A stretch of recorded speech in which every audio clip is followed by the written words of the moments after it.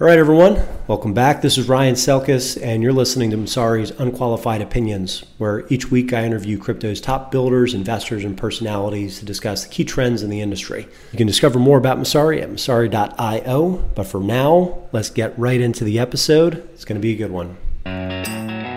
This podcast is presented by Blockworks Group, one of the top blockchain events and media production companies I've worked with. For exclusive content and events that could help you with insight into the crypto and blockchain space, check them out at blockworksgroup.io, and you will not be disappointed. Welcome to Unqualified Opinion. I'm your host, Qiao, and today we have Dovey, I guess founding partner of Primitive Ventures. Why don't we start with a quick introduction of yourself and the company, or anything you want to talk about? Yeah, sure. Hey guys, so my name is Dovey Wan. So I'm founding partner of Primitive Ventures. We are a global crypto asset holding company with offices in San Francisco, Boston, Shanghai, and Singapore. I've been doing crypto investing for the last 4 or 5 years, and me and my co-founder Eric Melter, we met each other. I remember in 2016, that's when Zcash just launched, and we were both early supporters of Zcash, and I remember the earliest so when Zcash just launched, and there's a huge pump. It's all the way to $3,000 or something. Yeah, exactly. It's one Zcash to 10 Bitcoin. Yeah, something like that. It's crazy. So it was a moment that I realized that so something if we can, how to outperform Bitcoin, right? And because whenever we made investment, the first question that we ask is how these things can outperform Bitcoin. And so the answer for us is first of all, if there's anything that can be so orthogonal to Bitcoin, and because back in the days, and Zcash is pretty unique, right? Yeah. Because before Zcash, there are a lot of the other color coins out there, Pia coin, name coins, etc., and none of them are unique enough, and so they can actually be orthogonal to Bitcoin as a independent asset. So that's when Zcash is out, and so that's when we consider, okay, so is there any potential opportunity that the other asset can actually outperform Bitcoin? And then I think the other thing that can potentially outperform Bitcoin is Bitcoin is a non-productive asset. So basically anything that can be a Bitcoin-based productive asset that can potentially outperform Bitcoin. Like a private company? No. Or a crypto asset, you mean? Anything that can produce Bitcoin, right? Think about it. So it can... miners. It can be mining. Yeah. Potentially can be mining pool. It can be exchange, because exchange basically is producing Bitcoin. So from their trading fees, right? So this what we consider as productive asset, of our industry. Yeah. So I think over the past few cycles, and we have seen a lot of up and downs, and crazy things happen, and all this gigantic race. So it's all this gigantic race, and most of them are over-raised but under-delivered. And I think the upcoming consolidation can be very interesting, especially for projects raised over 500 million, even $1 billion. And then how that gonna pan out. So we're going to talk about China in a bit, which is the most important thing that happened this week and probably this year. But before that, I have a couple comments related to what you just mentioned.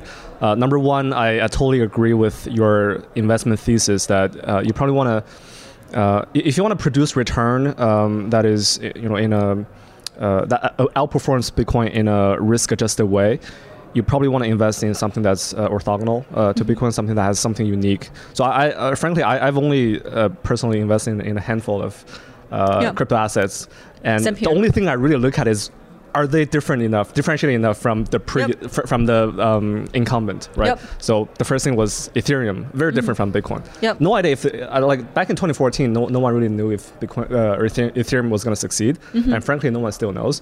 But it's differentiated enough, and Zcash is another example. It has this privacy focus, and then Filecoin is one of my personal investments. Good luck.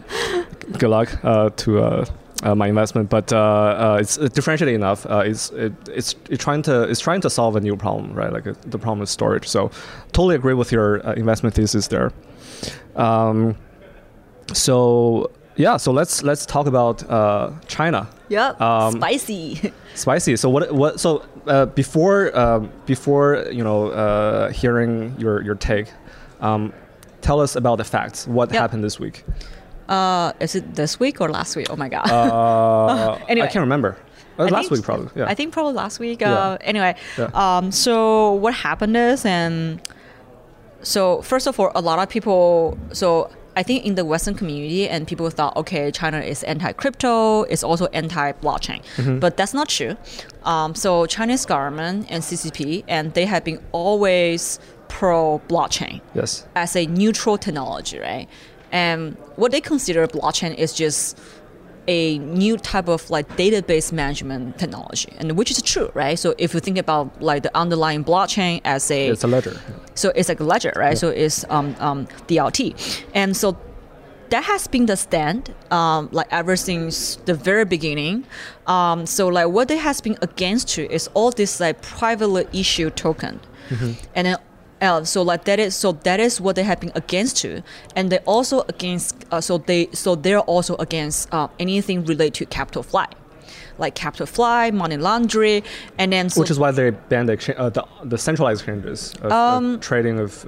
Yeah. Bitcoin. So like, so it's a yes and no.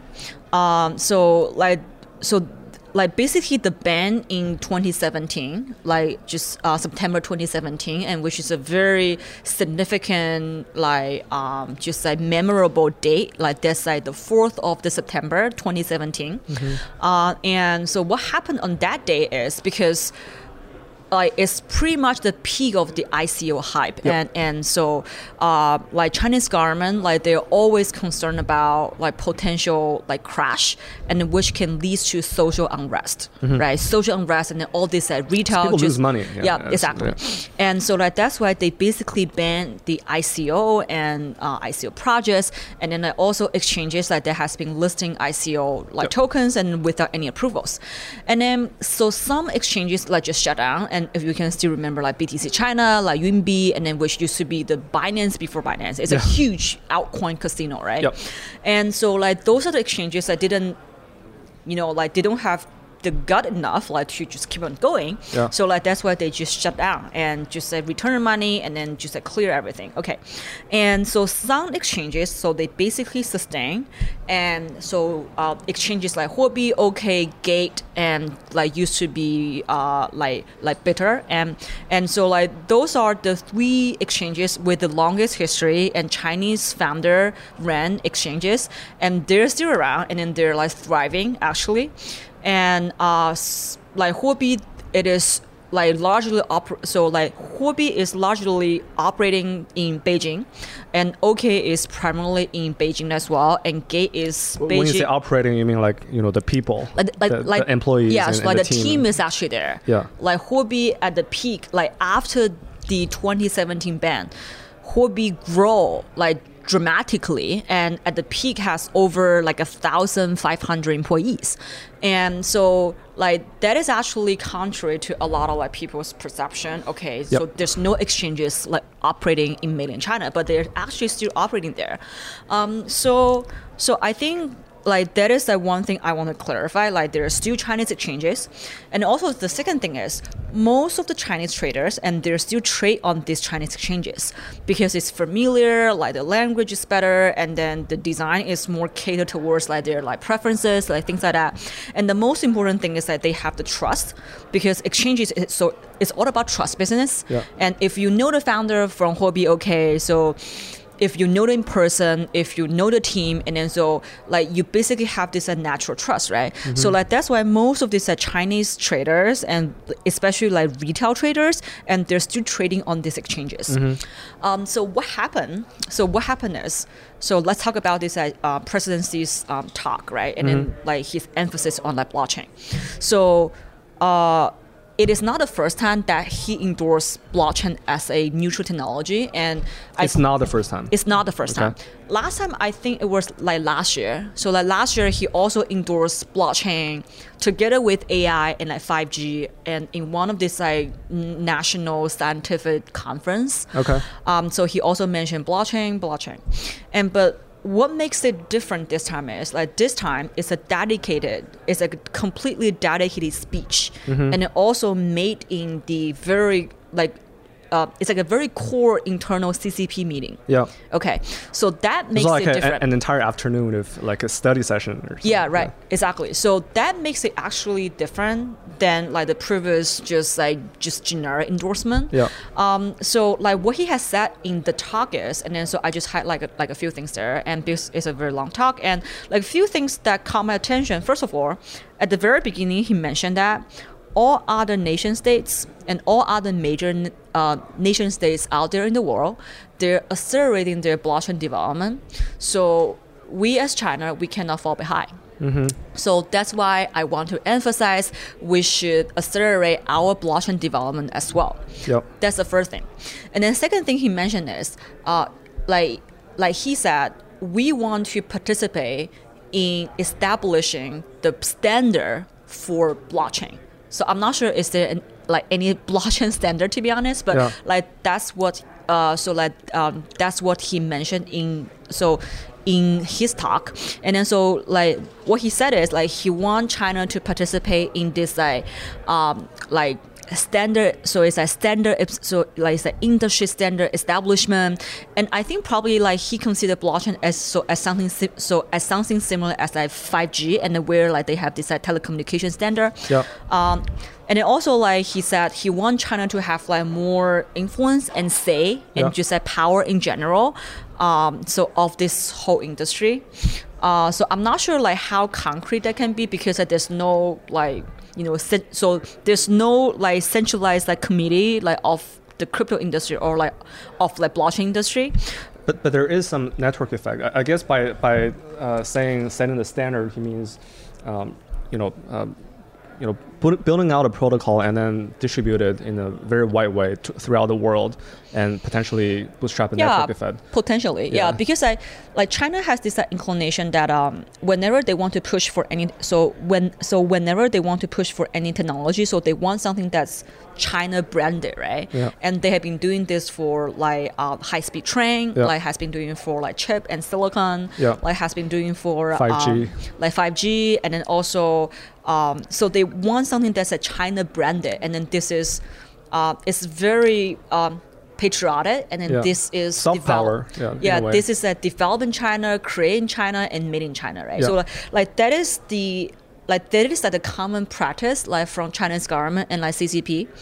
And so like that's why I think like this time when he emphasized on blockchain and like blockchain standard, that's probably along the same line. But I think like what they didn't realize is like blockchain is a very like fragmented industry, right? So for now, like, at least for now, and then so that's the second thing, and I think that worth mentioning. And like another thing that worth mentioning is so he mentioned that so first of all like the entire talk he didn't mention any single word about any token or coin or like Bitcoin. I noticed that too. Zero mention of the word crypto. So it's all about this neutral technology, right? And so he also mentioned that blockchain should be like integrated with like actual business, like the actual industrial like application. Very pragmatic. Blah blah blah. So like that's why it's just a database management thing. Like for them, right? And then the last thing that he mentioned, just like literally from his talk is, we also have to be aware of the potential compliance and just a regulatory risk, and then so we need to set this industry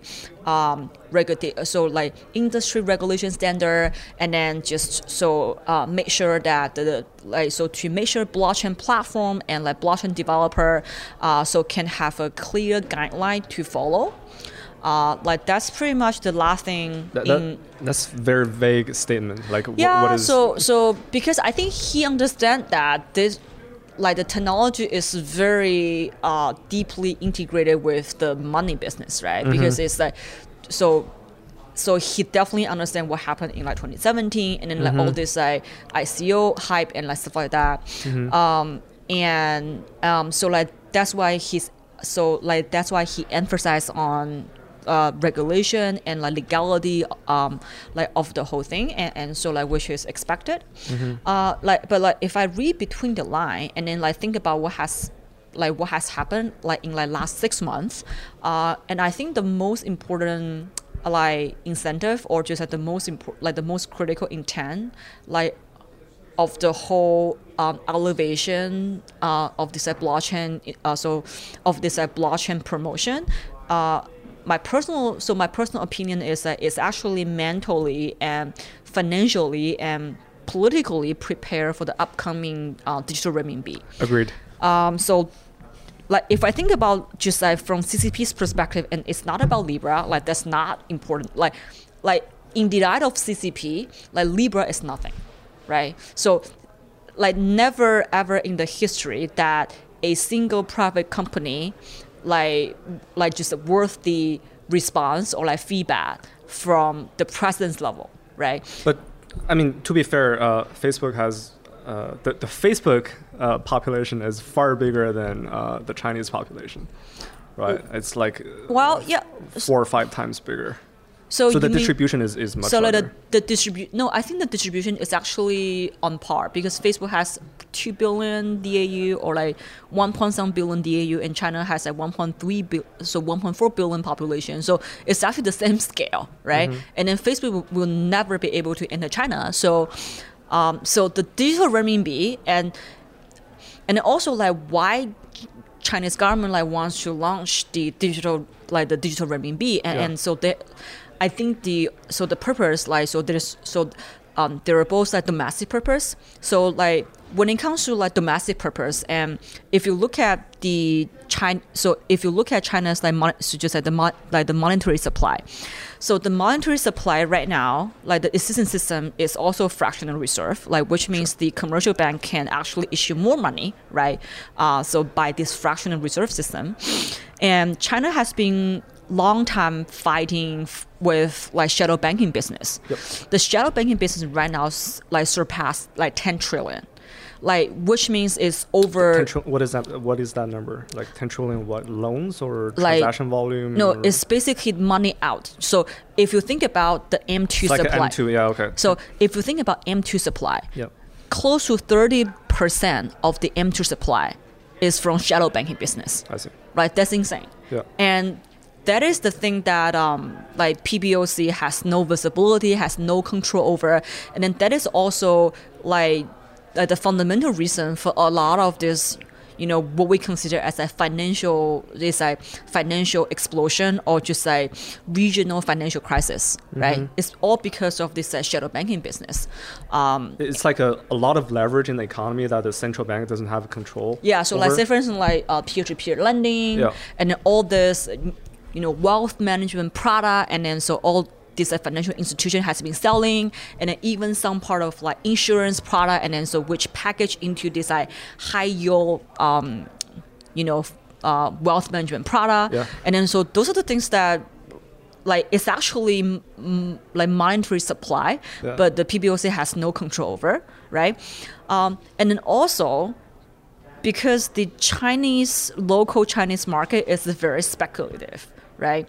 So like the Chinese A-shares is over 50% are just like retail pump and dumpers, right? It's all like retail driven market, right? It's the same thing for the real estate market, like same thing for stock market, and even same thing for the gold market, right? So like this term is like 就大妈, right? So basically it means like mid-age Chinese auntie, right? Yeah. And like it's a very major power of like buying up everything. Yeah. It's buying up all the luxury goods and like real estate and even gold. Yeah. And so recently there was this thing around sneakers, right? Yeah, right. It's just that people just pump and dump and speculate on like just like shoes, like sneakers, and so because like the mentality of like Chinese investor, especially for like retail investor, is very speculative, and then so like it's very easy to manipulate the market.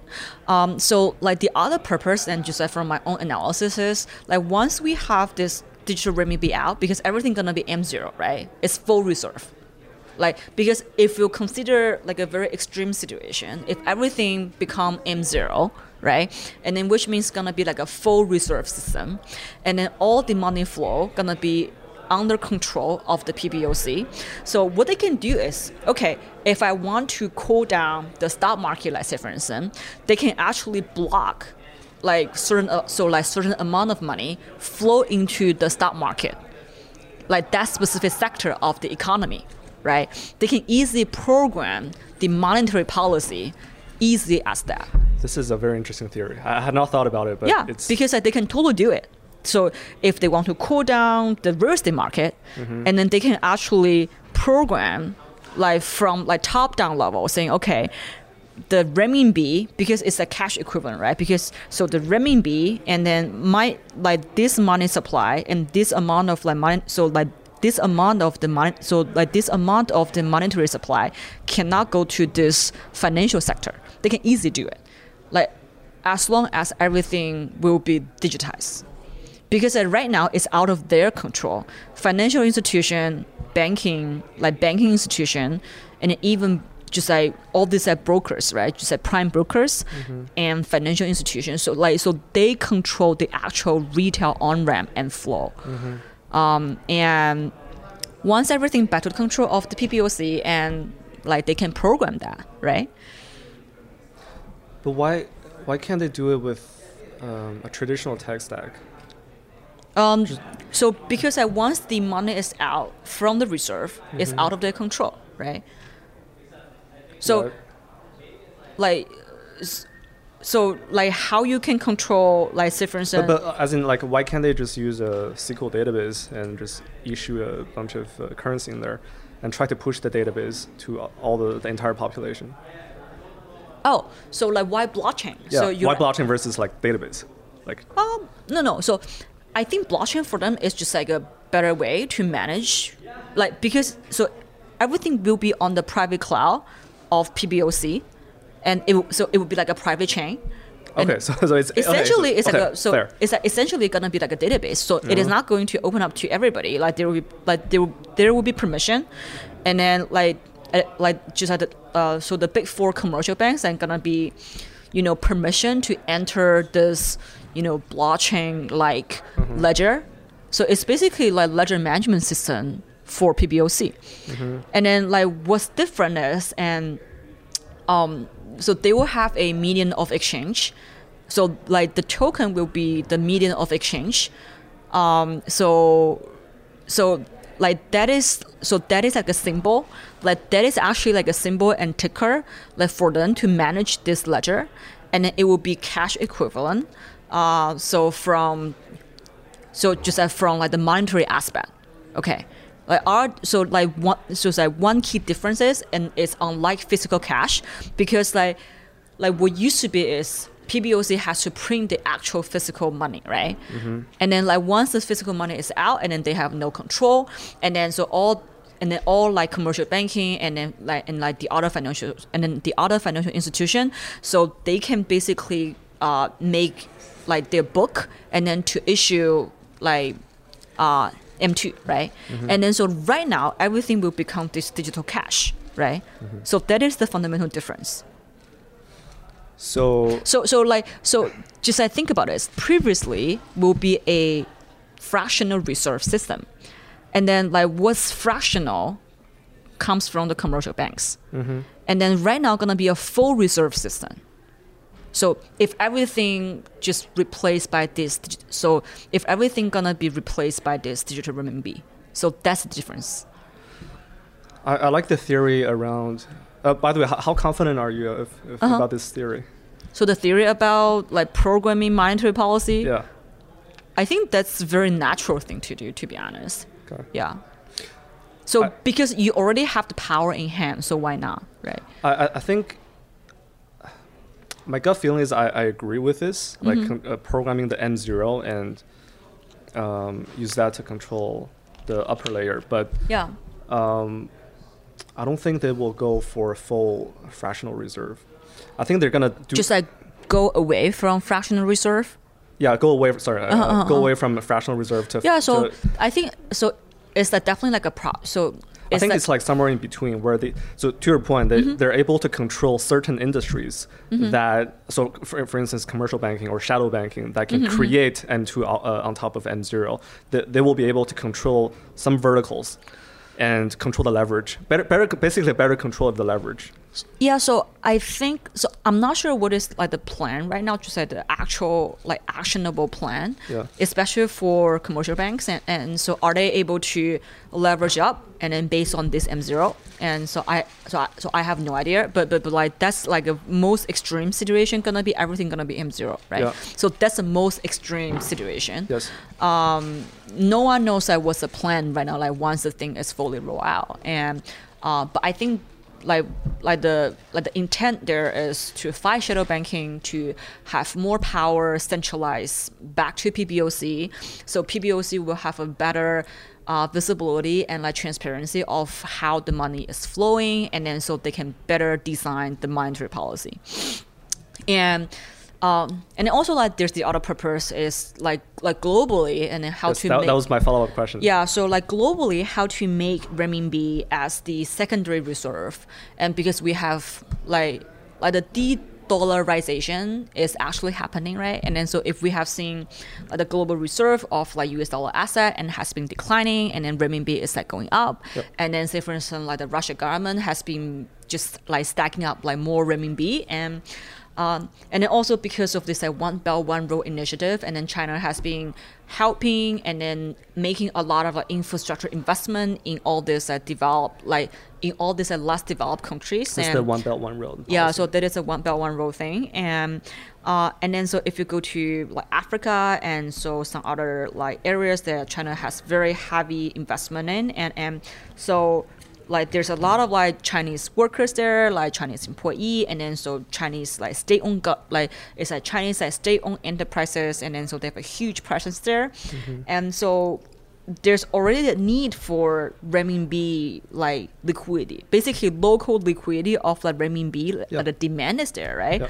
And also there's a demand of like renminbi from the other reserve, like so from the other central bankers, because right now all the central bankers like they want to diversify their own reserve as well, right?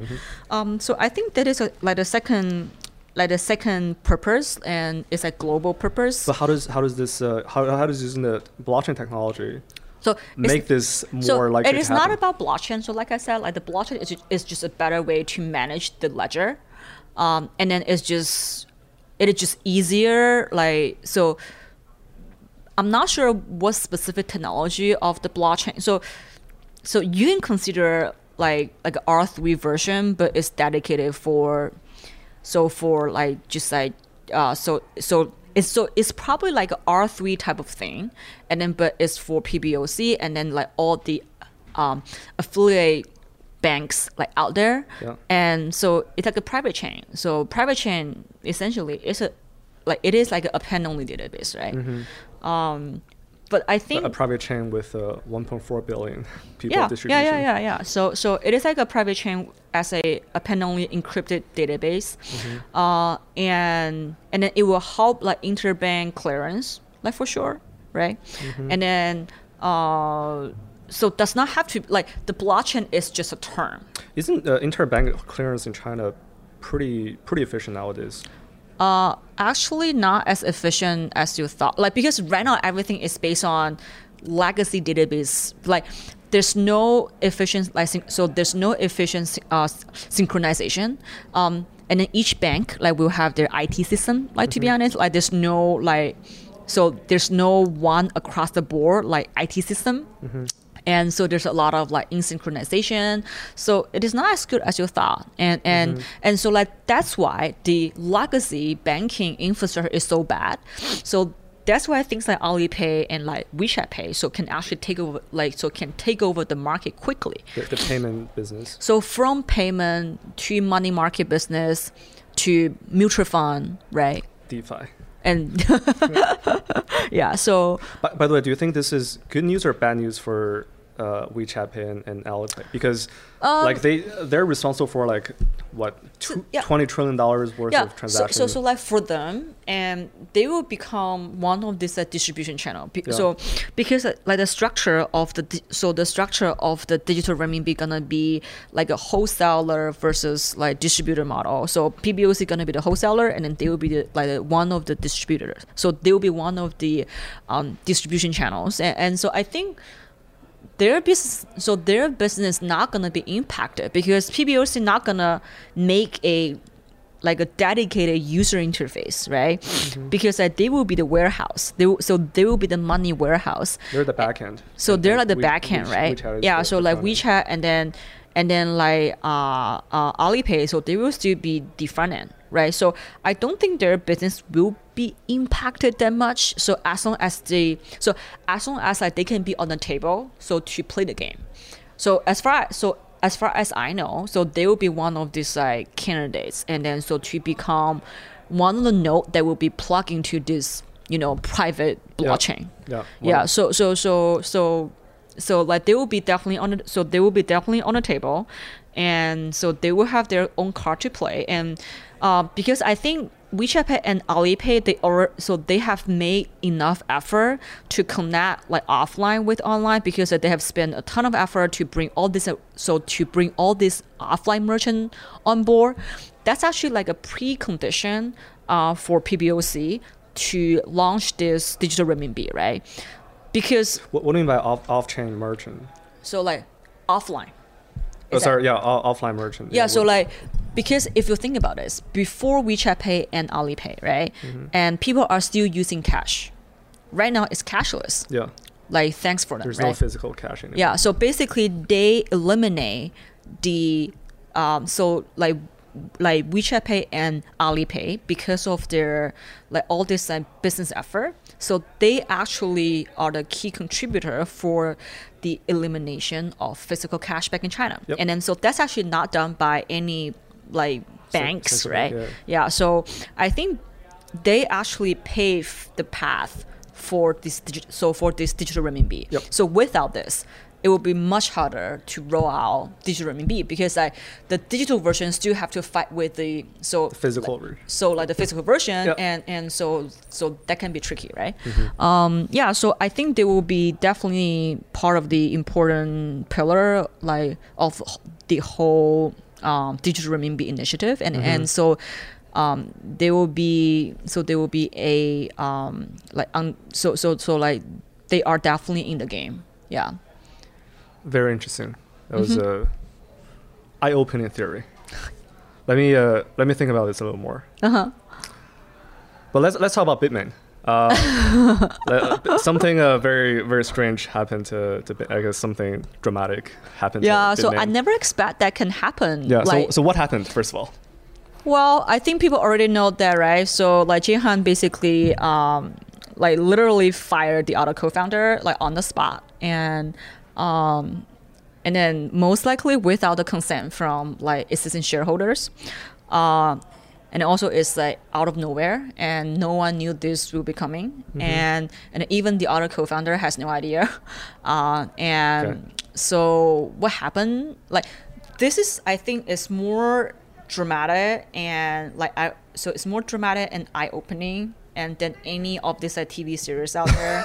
And what I consider is like a Godfather level, like, it's a Godfather level movie.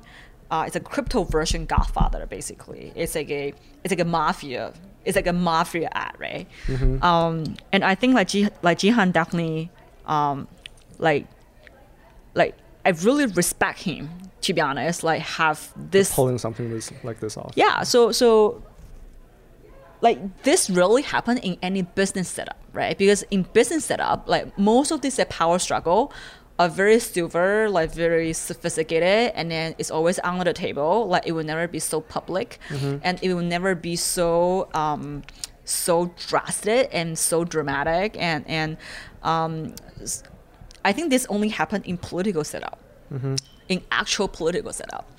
And so what happened is just like TLDR is like one day, just a few days ago. It's the 28th or like 29th, and like the existing, like the former like the former CEO, the former CEO of Bitmain, and so he was not in Beijing. So he was not in Beijing headquarters, and he was in Shenzhen for the other press event.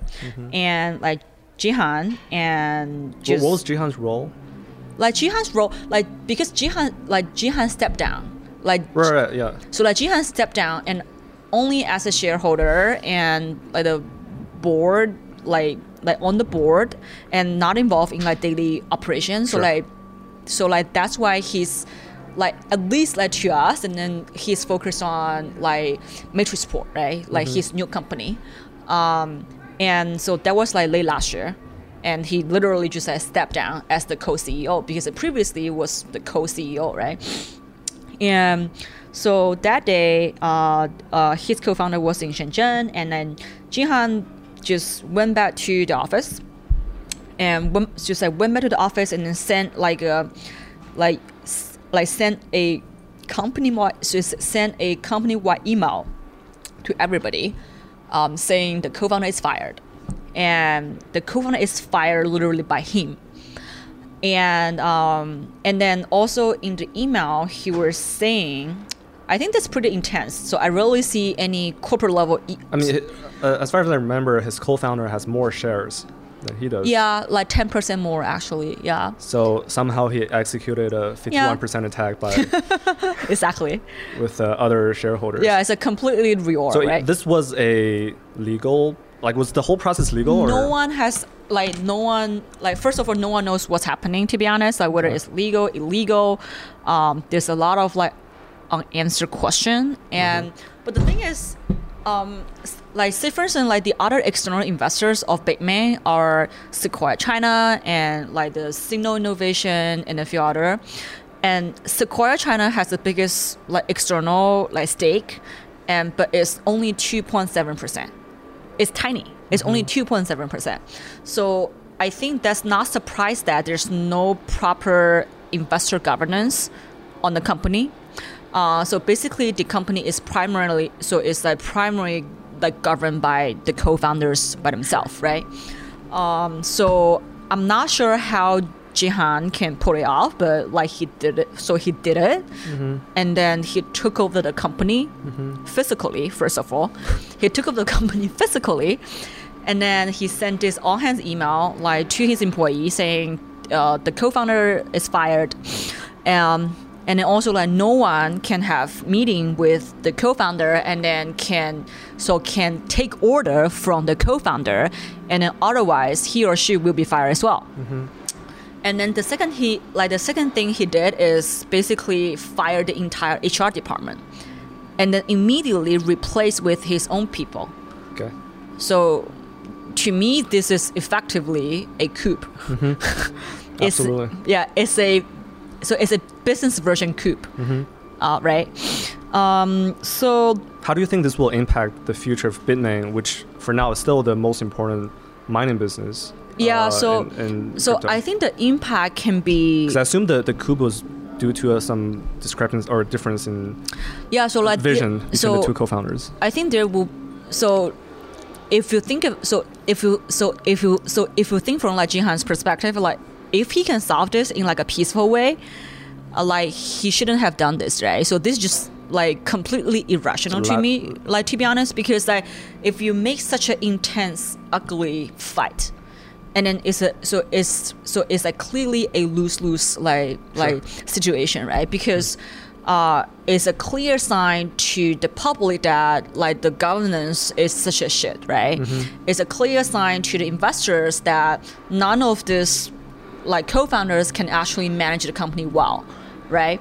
It's a clear sign to the capital market that there's a lot of problem of the company, and then at least the management team. So at least the management team is very so it's just not sophisticated enough, right? So I think if like there's no like unsolvable like conflict, and then so it shouldn't be like this. So I think that's why the impact can be major, like the impact for the employees' morale, like the impact for like the optics, like the optics is like the most important thing for like any companies out there, right? Sure. So like the optics for the capital market and I think it's after this, it's pretty unlikely that Bitmain will go IPO. So because like Canon gonna IPO first, like for sure, right? Yeah, exactly. And so, so I think like the consequence is major, and then we have no idea and then how the other co-founder gonna react, and so if he's really fired by some illegal action and we don't know, right? And then I think there's a lot of room for him to actually fight back. So to fight back like via litigation and lawsuit potentially. And so no one knows how the thing's gonna evolve, and because it seems like it's pretty shaky right now. And so like to be honest, and this is actually a golden opportunity for all the other like minor manufacturers. Absolutely. Right? So like because so you don't die because of competition. You basically die as a company because you screw up because of your screw up yourself, right? Yeah. And then so that's always the case, Yeah. right?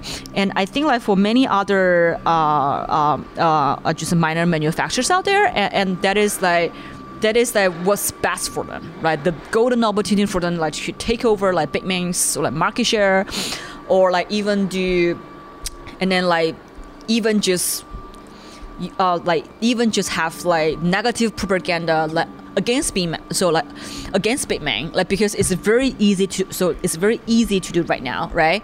And then basically try to rip off the confidence of the market like on Bitmain, and so I think like strategically like this might be like the darkest moment for Bitmain, and I hope Jihan can get it over, because I still think that Bitmain has made pretty, like significant progress, like over like the history of the company, and like good and bad, like because we still need to have enough competition like of the mining industry, right? So like without Bitmain, and there might be another Bitmain. So like my personal take is, and I want the mining industry like to be as fragmented as enough. Of course. Yeah. So like that's why. So like that's how we can have options. So I don't want them to die. So I want them to stay in the market, and so like that's why I hope that Jihan can get it over. But it's definitely extremely messy and like chaotic right now. Cool. Yep. Well, that was eye-opening, both the China insight as well as the Bitmain drama. Again, I hope our audience learned as much as I did. Thank you, Devi, for joining us. Thank you, Qiao. And again, this is Qiao from Messari, Unqualified Opinion. Thank you for watching. That's a wrap. Thanks for listening. New episodes of Unqualified Opinions go live weekdays at noon Eastern Time. You can follow me in the meantime on Twitter at 2BitIdiot if you want to continue the conversation or troll me. Otherwise, I'll see you next week.